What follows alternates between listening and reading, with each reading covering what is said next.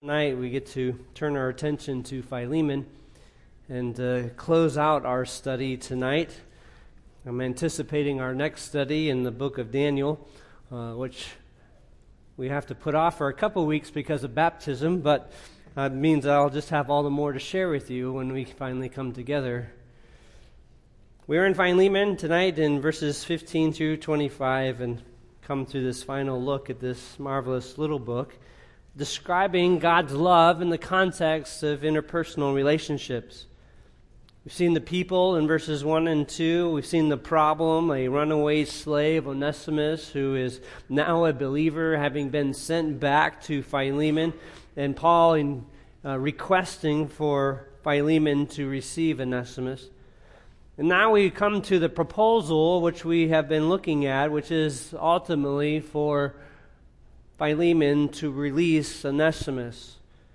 And last time we came together, we looked at the first 5 principles of love played out, and tonight we'll look at the final 4 principles demonstrated in this text.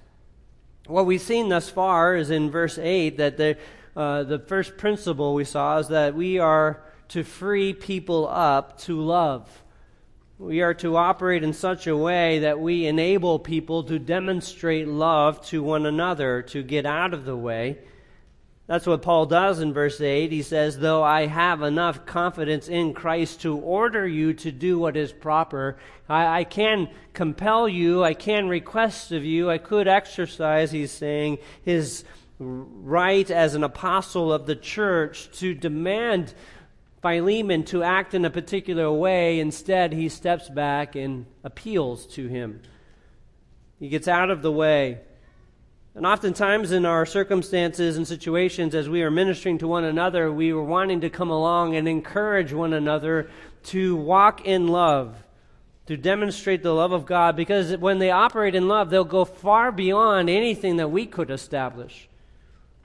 If they indeed are reflecting the very love of God, which has been lavished upon them graciously, willingly, richly, they in turn are going to respond with that kind of love towards others. And so our first principle when operating by love is we want to free others up to demonstrate love. The second principle we saw came in verse 9, and it is that love encourages other believers to walk in love. We not only walk in love ourselves, but we exhort and encourage others to do the same. That's what Paul says there in verse 9. Yet for love's sake, I rather appeal to you. Paul himself, driven by love, the principle of love, wanting to stimulate and cultivate love in Philemon, asks and appeals to Philemon to do the same. He is calling him to follow his example. And the word appeal to them is the word parakaleo. He says, come alongside of me. I exhort you. I urge you. I appeal to you. All that is translated there. The idea is, come alongside of me, Philemon, and walk in the same footsteps as I am walking in. He is encouraging this walk of love. So that this is what our goal is. In the midst of any circumstance, any difficulty, any situation, conflict between a husband and a wife, conflict within the church, conflict amongst God's people, we're striving to put love on display. We're striving to identify when it's not being manifested. And we are calling one another to walk in a principled love, to demonstrate it. That led us to the third characteristic, which is that love operates for the benefit of others. It's not consumed with itself. It is operating for others' benefits. That's what Paul appeals to the second half of verse 9. Since I am a person as of Paul, the aged, now also a prisoner of Jesus Christ, he is saying ultimately, Philemon, walk in love for my personal benefit, so that I may receive from you the grace of God in your righteous response, so I may be benefited from it. Of course, he had to rattle his chains here, reminding Philemon not only was he imprisoned, but of his old age as well, recognizing his limitations and weaknesses, saying, basically, Philemon, minister to me as you do the right thing. So this principle of love is that we are encouraging others to operate for the benefit of others, not just for themselves. Not just looking out for their own personal interests, but looking out for the interests of others and to bring a blessing to others.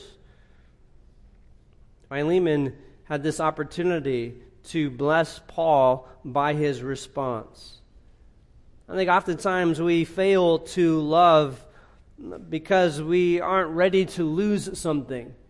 We're more concerned about our own personal interests. We're not concerned about what blessing would be upon others. We're holding on to something for our own interests. And the principle of love operates considering others.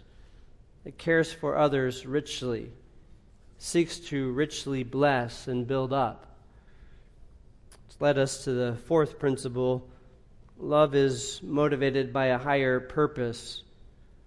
Love is... This is in a negative sense. It does not want to get in the way of what God is doing. Love is considering what God is accomplishing. That's what he says there in verse 10 when he says, I appeal to you for my child whom I have begotten in my imprisonment. Basically, Paul is saying to Philemon, do you recognize the divine work that God is doing in Onesimus, who is now a believer in Christ? This runaway slave is now a believer. He is the one I'm appealing to you. So for the negative aspect, don't get in the way of God's work. Look what God is accomplishing through this child, through Onesimus, a runaway slave who is now a believer in the Lord Jesus Christ, who is now, because of God's good favor, has been brought near. Think about, Philemon, your testimony. If you were to go out and withhold grace and withhold favor to Onesimus, think about your testimony, how it would be hurt, and the testimony of the gospel would be hurt by your lack of demonstrating love. And then the final principle we saw last time was that love is the channel through which God pours out his favor. We saw that in verses 11 through 14. This Onesimus, who used to be useless to you, is now both useful to you and to me, Paul says. This runaway slave who was useless is now useful, and through this, God is pouring out his favor. As you demonstrate love, Philemon, to Onesimus, and you receive Onesimus back, this useless slave is now useful. He's going to be of a benefit.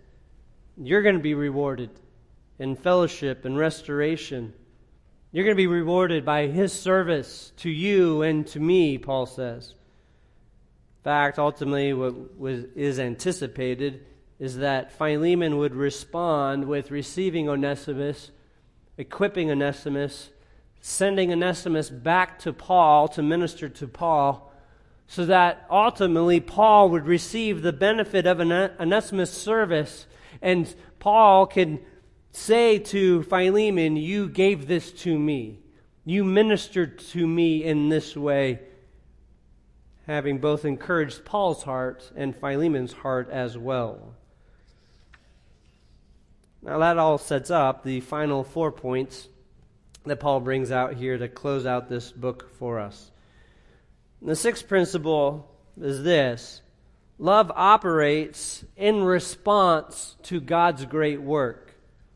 Love operates in response to God's great work. We see that in verses 15 and 16. It says, for perhaps he was for this reason separated from you for a while, that you would have him back forever, no longer as a slave, but more than a slave, a beloved brother, especially to me, but how much more to you, both in the flesh and in the Lord. This principle here is building off of our fourth principle. Love is motivated by a higher purpose, and in that, again, we're reminded that we are not to work against what God is doing. Here, I want to see a different aspect. We are to be concerned about or working in light of what God is doing. We should be observing our circumstances and situations in light of what God is accomplishing. Paul here begins to shed some spiritual light on the situation. I mean, if you're Philemon, here's your circumstance. One day, you acquired Onesimus to help you labor. As we said, he likely was a business owner, so he acquired Onesimus to come alongside of him and help him do his work. Along that, he helped organize his household, and amidst in organizing his household, the church would come in and interact with Onesimus. And then one day, Onesimus disappeared. And Philemon is now left with a runaway slave. He's lost something financially, and on top of that, the church is aware of Onesimus' departure, probably casting a shadow on the very character of Philemon. Now, out of the blue, Tychicus returns with the letter from Paul, from Rome. He comes with the book of Colossians, and on top of that, a personal letter that is to be read to Philemon in front of the whole church. And Philemon would be standing there wondering, how in the world did I get into this situation? What is going on that would that take all of these random events and bring them all together? How am I to see them? And Paul takes a moment in verse 15 and 16 and says, let me give you a little spiritual perspective to rise out of the earthly circumstances of what you're seeing and to see this from a grander vantage point. And what is that grander vantage point? He starts, for perhaps, let me suggest to you from the providence of God a greater reason for which all of this is taking place. Perhaps he was for this reason separated from you for a while, that you would have him back forever.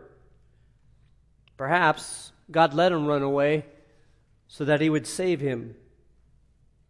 Perhaps you had to suffer a little while at loss so that God would capture his heart, the heart of Onesimus, and turn the heart of Onesimus to God, so that now Onesimus would no longer be just a brother in the flesh, he would be a brother in the Lord. That's what Paul says at the end of verse 16. Is much more to you, both a brother, both in the flesh and in the Lord, a beloved brother. See, oftentimes when we're in the middle of circumstances and difficulties, it's so easy to see the earthly details that we need to work hard to step up and see the bigger heavenly work, the spiritual purposes. I think of this as a parent, watching my children make decisions in life, recognizing as they make decisions, they're going to come with certain spiritual consequences, and to figure out how tightly I want to hold on to the steering wheel there. How tightly I want to control their choices. How tightly I want to work through the situation because of the different fears and uncertainties that come. And most certainly, when difficulties come and I'm tempted to see all of the earthly consequences, it's in those moments I need to recognize that the Lord allows certain difficulties oftentimes to do a greater work. I think I was talking to a group of pastors at the Shepherd's Conference last week, and in talking to them, we were talking about the salvation of young people. The teens, as they are thinking about where they are in the Lord and their confession and baptism and repentance. And an observation that was made is that most times a young person comes to some kind of crisis moment, that in that crisis moment their heart is revealed. A choice of friends, a circumstantial event, a difficulty presses them and squeezes them, that in the midst of it, a great pressure is laid on their heart and their heart is exposed. Sometimes it's a severe accident. Sometimes it's a life-altering decision that is made that is with them for the rest of their life. They've never drank and they choose to drink. They get into an accident and now they could no longer walk the same, or they're in a wheelchair, or some other significant events, and we see the earthly details, the earthly situation, we're consumed by it, but it is oftentimes the need for this very principle right here to see what is God doing there. We want to see, love looks to operate in light of God's working, His bigger working, of what He's accomplishing.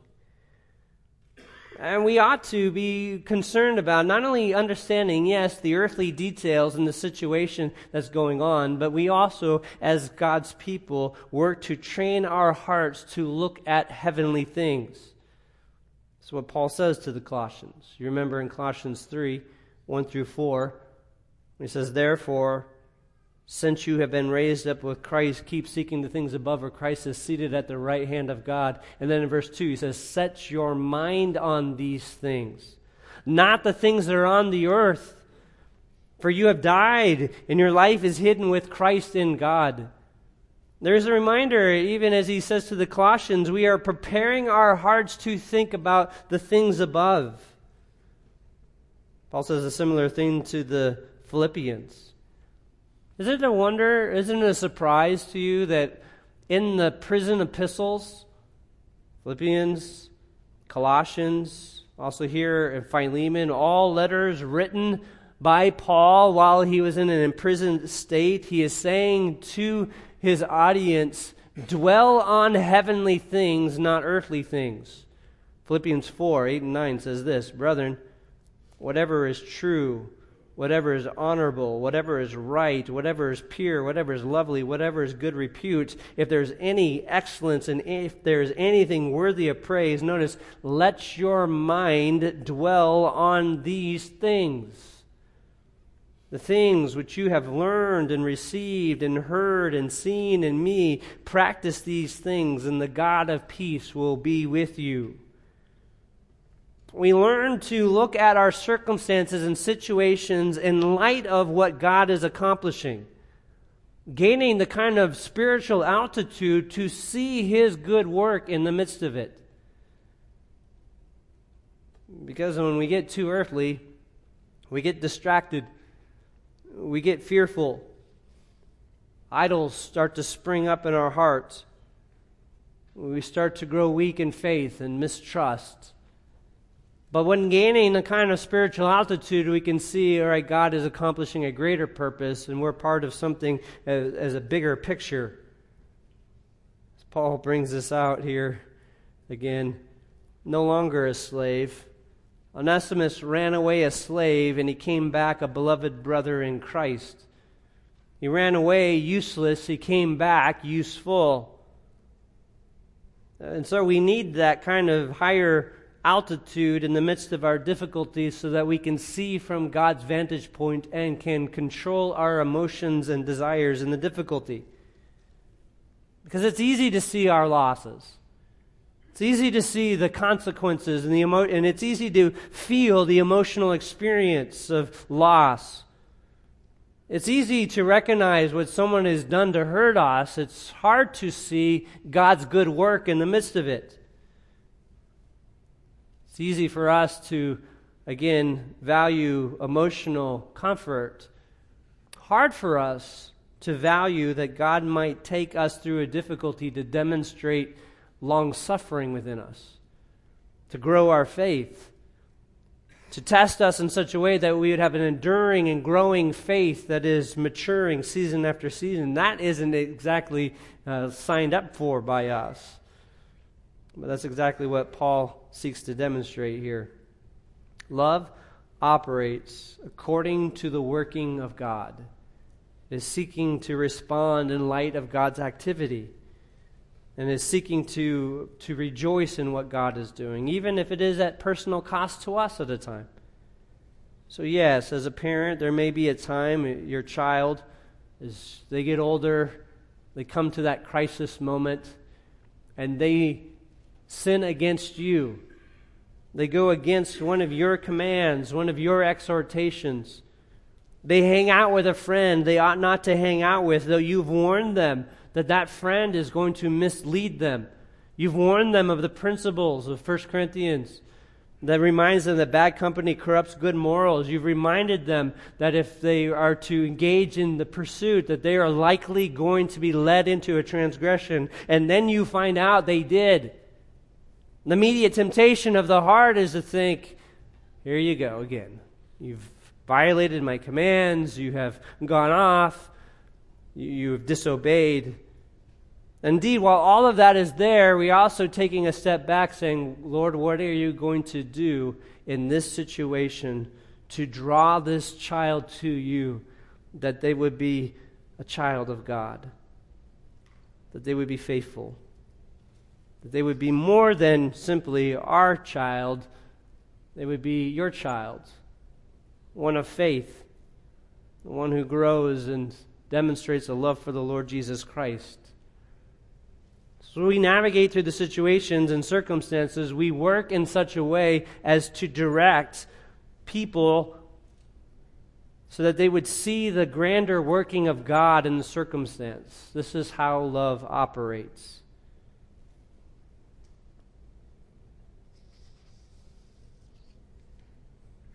In fact, I understand that this becomes difficult for people to begin to see their circumstances through God's lens. I remember an event up in Osprey when we were ministering up there, and I remember a particular Sunday, a random visitor had come to the church and needed to talk to me immediately. So we went out into the foyer to talk outside, and the guy was saying, I need to leave my wife. I need to marry this new gal I'm with. And I told him, I don't understand what you're asking me. Well, you don't understand. This gal I'm married to, she's evil. She's difficult to live with. And this new person, this is clearly God's will for me to marry this other person. He desperately wanted my approval to say to him that you could have this new relationship and to abandon his previous commitment.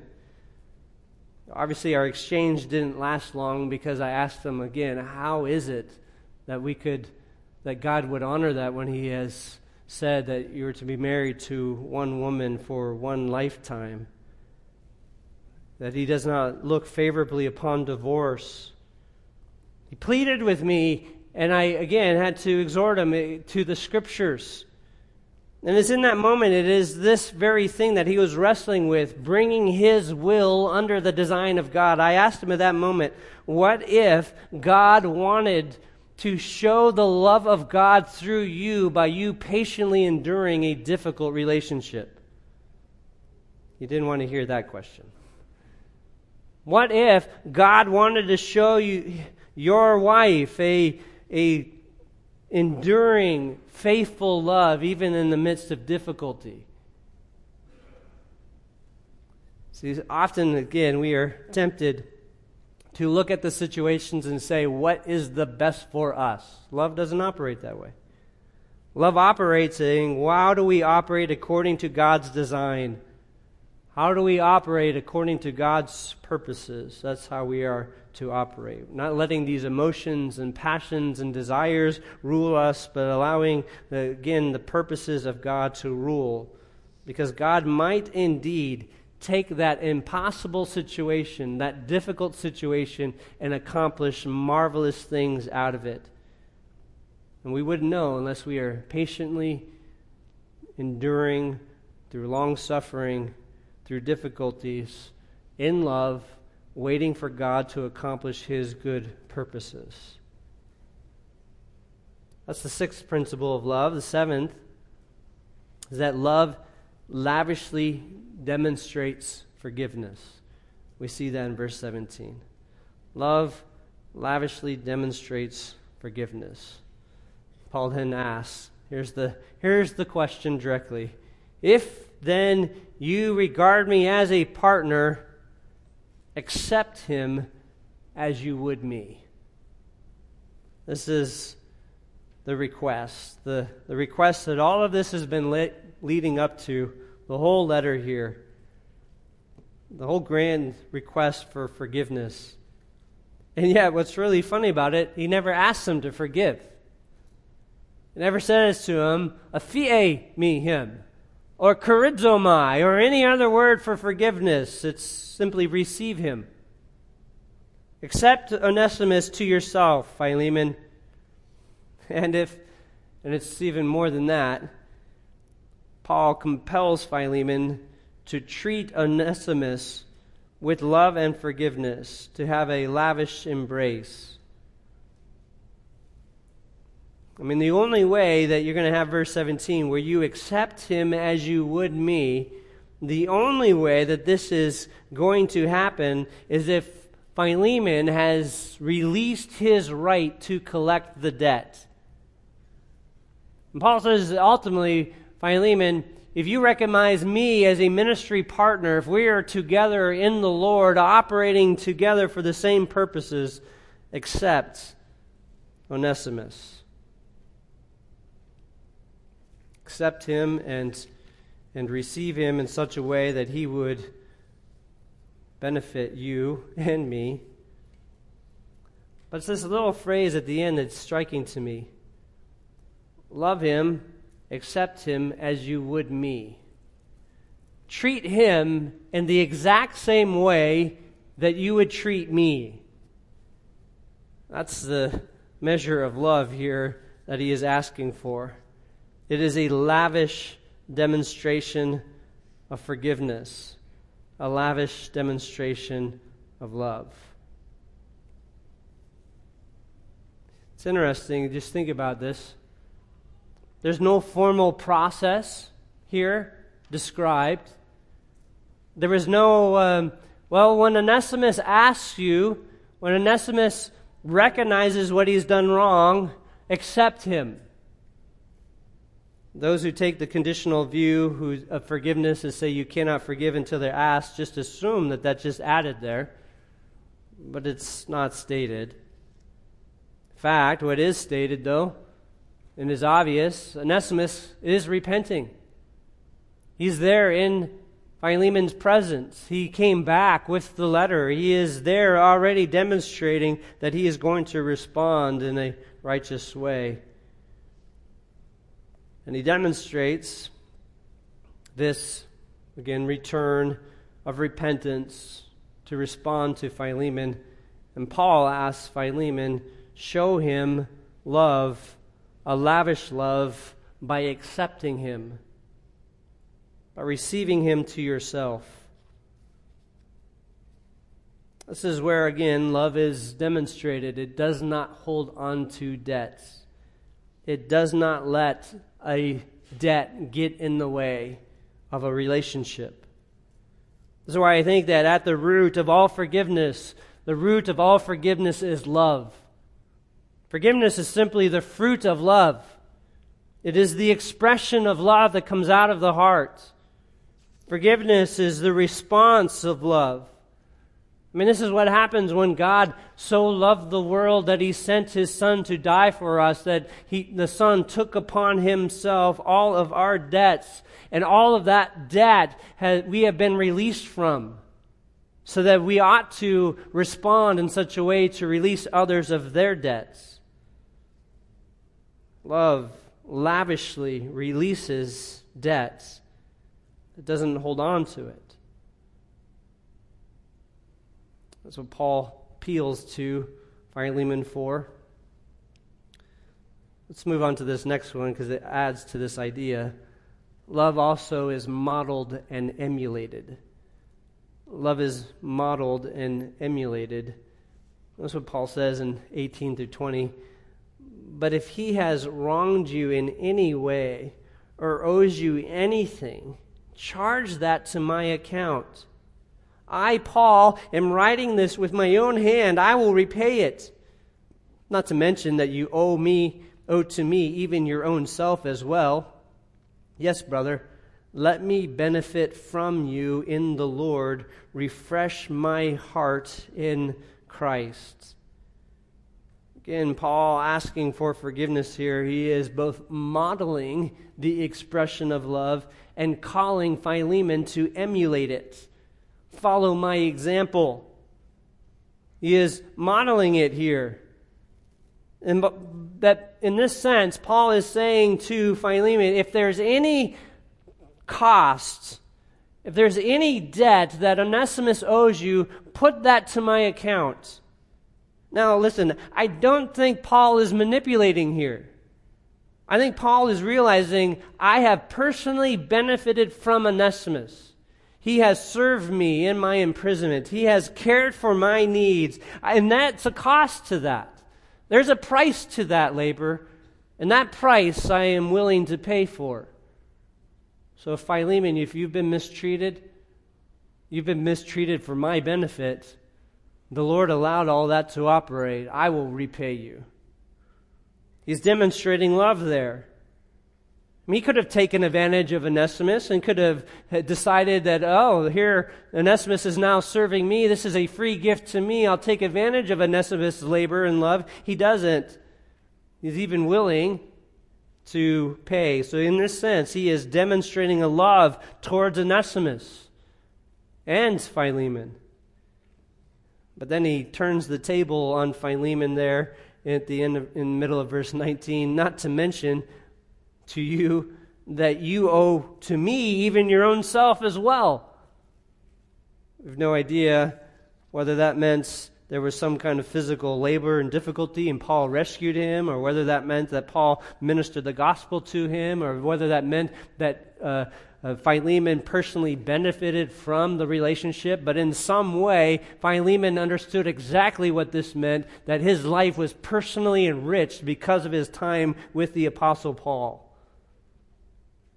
So Paul is saying to Philemon, here is my love. Follow my love.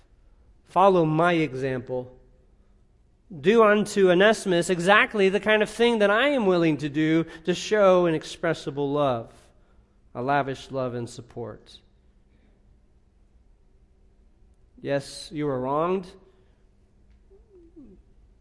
but demonstrate love. Remember the kind of love that God showed you. You were forgiven an impossible debt, so you also ought to forgive this debt. Just as you owe me an impossible amount, or you owe me an amount, your own life as well. So show that same love over to Onesimus. See, oftentimes I think here's where the principle of love breaks down in the pursuit of forgiveness. We tend to measure our forgiveness not against love, but against something else. We ought to measure our forgiveness against love. In this sense, is what I'm pointing at.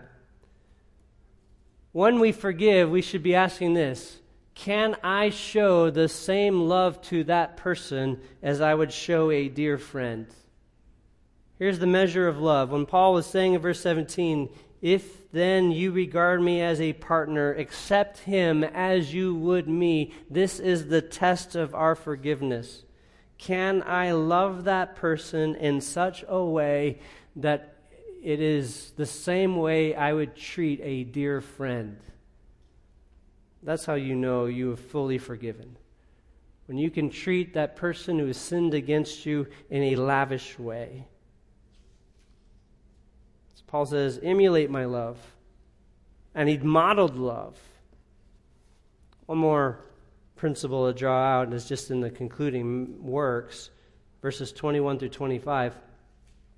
The last principle is love is hopeful. We see that in verse 21, and it's, again, this principle that is demonstrated in 1 Corinthians 13, but it's demonstrated here as well. Paul says, having confidence in your obedience, I write to you, since I know that you will do even more than what I say. Love is operating in this hope. He knows that Philemon is going to do the right thing, and even more than that, is going to go beyond. And I love this. When we just ask people to operate in love, it goes well beyond. I mean, look, I can command you, let Onesimus go. But I expect that you're going to operate in love, and you're going to do more than that. You're going to receive him. You're going to feed him. You may even clothe him. You may house him for a while, and you may send him back to me refreshed. Oh, that is much more love. Paul has this hope. I hope. I have this confidence in your obedience. It's almost like I don't even have to write this. I know what you're going to do, but I'm going to write it anyways and have this confidence that you're going to do even more than what I say. Love is driven by this hopeful expectation. Friends, I think we have that kind of hope in love when we are dwelling on the riches of God's love himself. When we know what God has done for us through Jesus Christ, and we walk in that same kind of love towards others, that same kind of growing hope is found in us towards others. Because we know the bigger love of God that is poured out.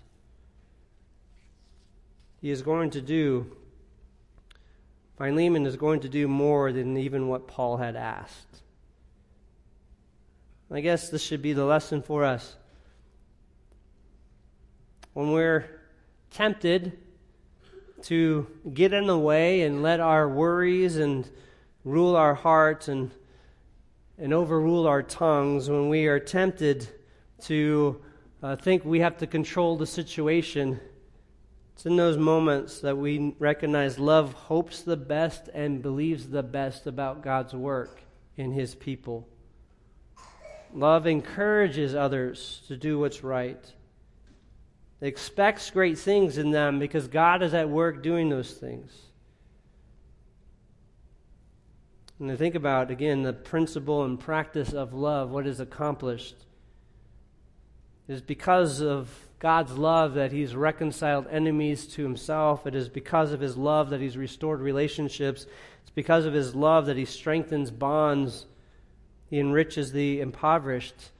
So we ought to be expecting great things from God's love displayed among his people and even hoping for it. It's part of the difficulty. I mean, frankly, when someone would say, the pursuit of legalistic works versus the pursuit of love and faith, the pursuit of love and faith is so much harder. It's easier. Just create a bunch of rules for me.